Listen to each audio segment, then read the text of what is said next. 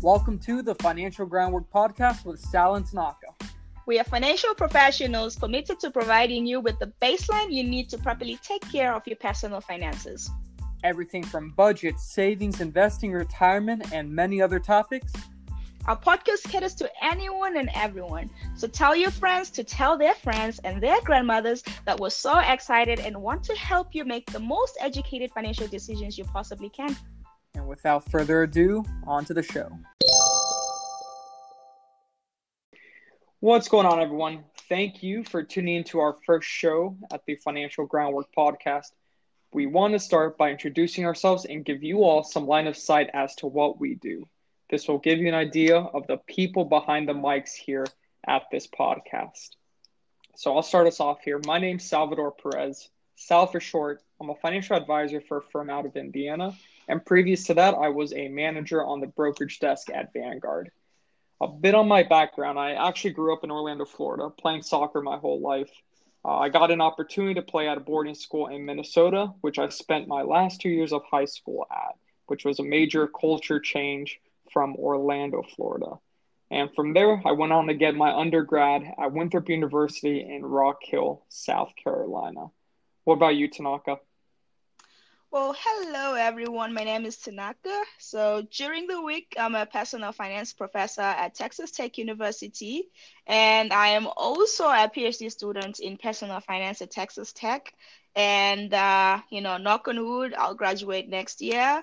So over the weekend, I am a finance coach. I love people, so I just hang out with good people trying to, make better financial goals with ease. So I help them through that, and it's a lot of fun. And a little bit about me. I am from Africa. I'm actually from Zimbabwe. So if you can hear the accent, don't hold it against me. It's just the Africa in me. So something that we like to do, or something that I like to do, is whenever I meet new people, because I'm nosy like that, I want to know, what their first money memory is. So it's a really good icebreaker, especially if I'm having clients and I'm trying to get to know them. So, we talk about first money experiences, and I wanted us to try it on this podcast, Sal. So I'll start us off. So for me, when I was young, I used to like candy a lot, but my parents didn't keep candy in the house because it was bad for you. So, if you had to buy candy, you had to buy it at the corner store. But you needed money to do that. And I didn't work, and that means I didn't have money. So I would go and ask my dad for money, and every time, I'll try and say this in an African accent, he would say, money doesn't grow on trees. So I had to figure out, so if money doesn't grow on trees, where can I get money? So, we had a deal. I had to work and help out around the house so that I would get an allowance to buy candy. And that allowance only came once a month, by the way. Like, now looking back, these guys were really robbing me, because I think I was paid like $5 the whole month. These guys, it's child labor. So yeah, so I had to make sure that that money lasted every week. So every Friday I would go and buy candy. So I had to make sure that I had enough money for every Friday of the month, because I only get paid once. So that's my childhood money story. And from that, my behaviors as a grown-up now have been, if I want something, maybe it's a pair of shoes, maybe, I want to go out to eat, I feel like I have to work for it, even though sometimes I don't have to work for it. But that's just a money habit that was instilled in me when I was younger. So, have you thought about yours? Well, what's your money story, Sal? Oh man, my money story. That's before I even get into mine, I'll say, knowing you in college, it doesn't surprise me at all that that was your money story. Because for the viewers listening, Tanaka would have candy every single time I saw her. Every single time she would have candy. So, my first money story goes back to when I was like 14, 15 years old. It was the summer before I was heading off to boarding school. I needed some money to take care of my living expenses as I went up to Minnesota. And I got a job working with my friend's dad, who owned a company called Wrap Bag. what Ratback did is they took a whole bunch of luggages and they would wrap it in plastic for international flights, right? I didn't know this at the time. I was only 14, 15, but for a lot of people, apparently it was very common to have things stolen out of their luggages. So what this company would do is they would wrap it in plastic. So the flyers, if something did actually go into their bag, they would have proof of like, hey, they actually had to try and cut it with a knife or something because it's so wrapped tightly. Um, so part of the issue with international flights is they would fly at ridiculous hours, like 1 a.m. or 4 a.m. or 7 a.m. And it was all throughout the day. And I swear, for 2 months, I didn't have a full 8 hours of sleep at all. It was all naps throughout the day, like nap from 11 a.m. to 2 a.m. or whatever the case is. And it was insane. So, that really taught me the value of like hard earned money. It was my first real job, and the money I got was important because I knew that's what I was going to be living off of when I go to boarding school for at least a short period of time.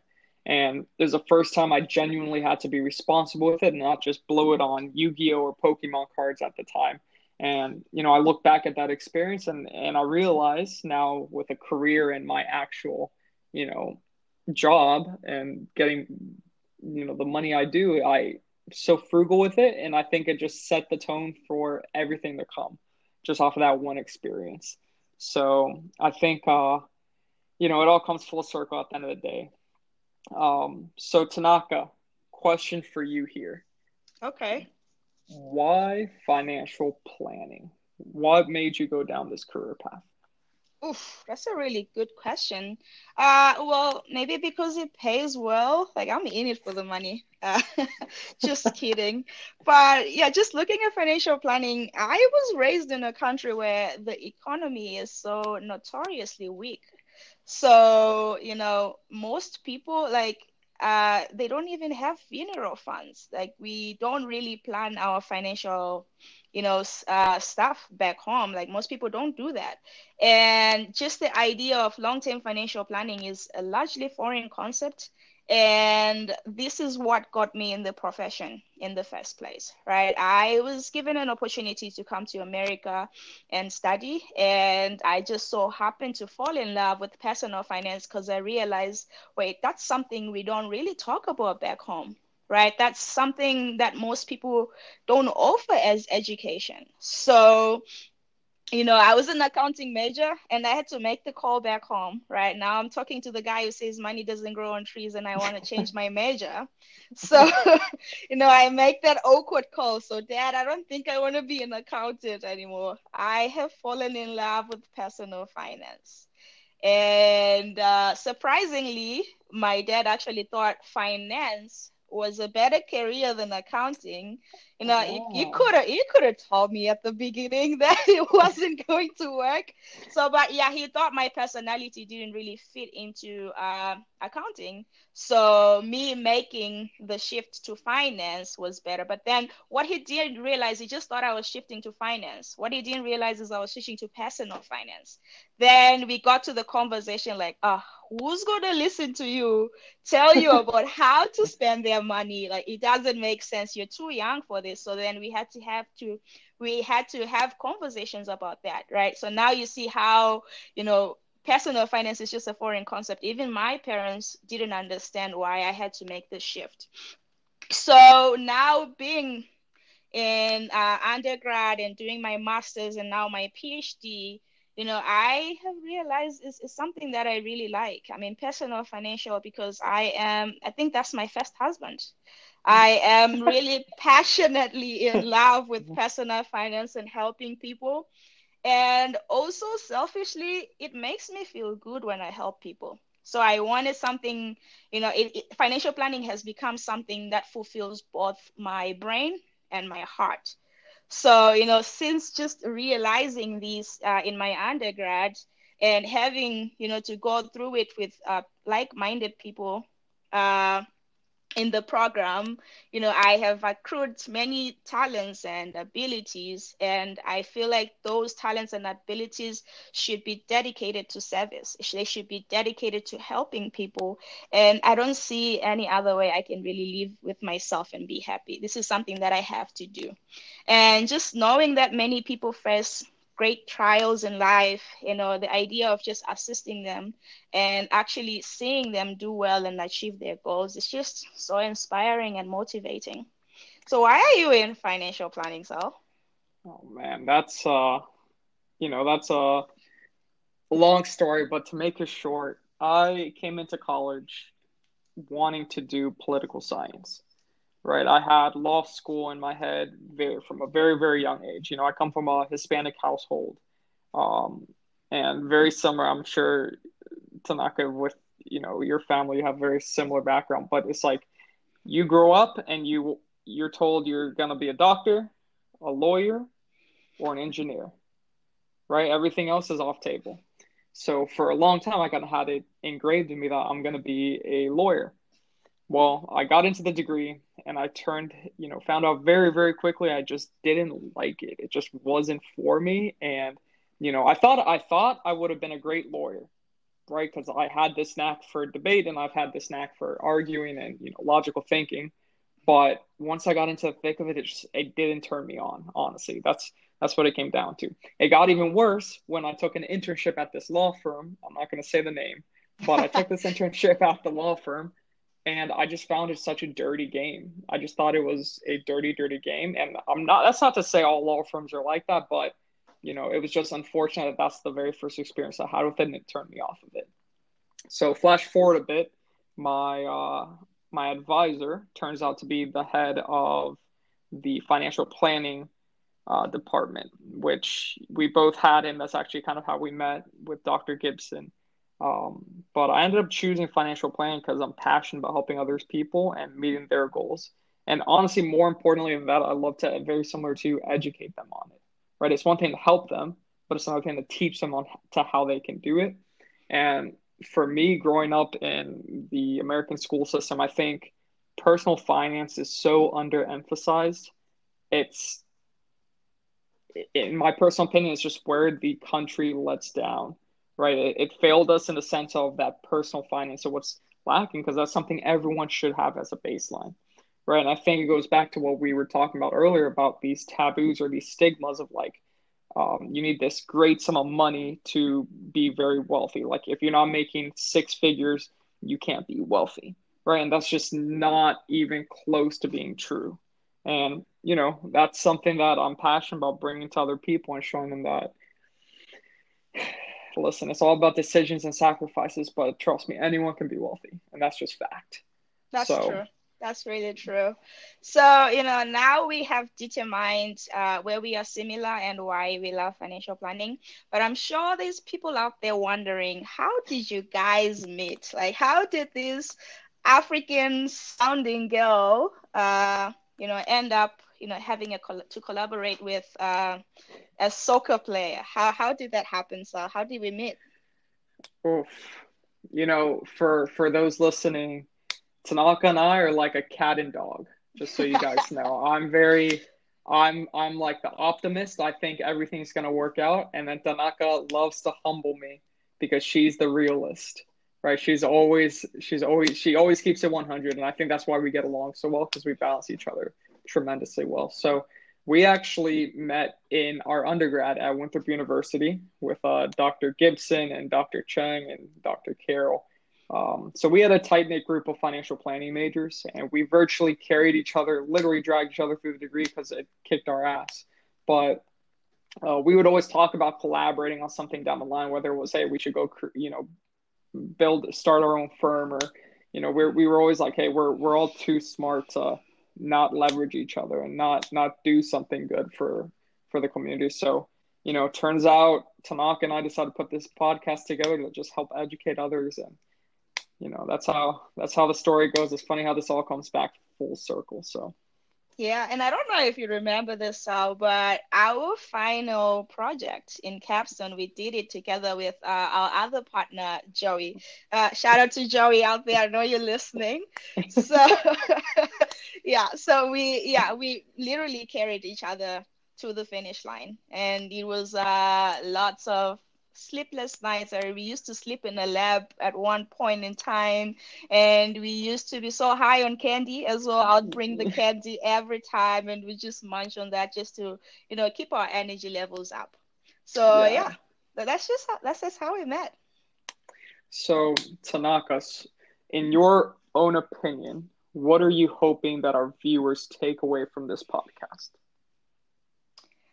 So from this platform, from this podcast, I want anyone and everyone to, get the simplest plain English introduction to what personal finance is, right? Because I meet different types of students in some of my classes, and just coming to class is just so intimidating for them because they're thinking, oh my God, this is so broad, there's just too much to do. So we want this to be a platform where everyone can come and get their basic knowledge. And then if they decide they want to move on up with all the financial education, then, they can do it, right? Financial education is not something that is normalized, right? Even if you look on social media, Yep. not a lot of people talk about personal finance, but it's funny because it's something that everyone needs. So I hope from this, right, that what people take away is that, financial education is not scary. It's actually pretty simple. So just join us and have conversations with us. And we'll also break taboos. I come from a country where people don't really talk about money. It's rude to Yep. ask people, how much do you make? So we want to break those habits, right? People should normalize talking about money. People should talk about money with their significant others. People should talk about money with their parents. People should talk about money with their friends. And it should be something that is easy because through talking to each other, through knowing about other people's experiences, we get to even learn better. So we'll Yeah. And talk about that. I think it's crazy. It goes back to what we were talking about earlier of like, if they don't teach it to you in school, if Yes. you can't have that conversation with your family, or if you can't have that conversation with your girlfriend, where are you supposed to learn this? Yes. One of the most important aspects of our life, where are you supposed to learn it? Yeah, So, yeah, that's so true. And also just give a personal, professional perspective. How can you generate wealth? How can you save more? What is it that you need to do? What resources are available to you? Are they free? Are they, do you have to pay for them? I feel like most people need to know that because the news and social media sometimes can be very misleading. So we need to be real about these things and actually talk about them so that they don't come back to haunt us in the future. And also, I know there's some ambitious people out there who are maybe trying to figure out what their next career move is. And financial planning is a really good career. It pays well. So if that's something you want to learn about, we'll talk about it, how to get the degrees, how to get the certifications, and how long it takes. So we'll be taking you through that. That's what we expect, or that's what we want to achieve uh, through this podcast. awesome, awesome, awesome. And I think over time, through this podcast, I think everyone,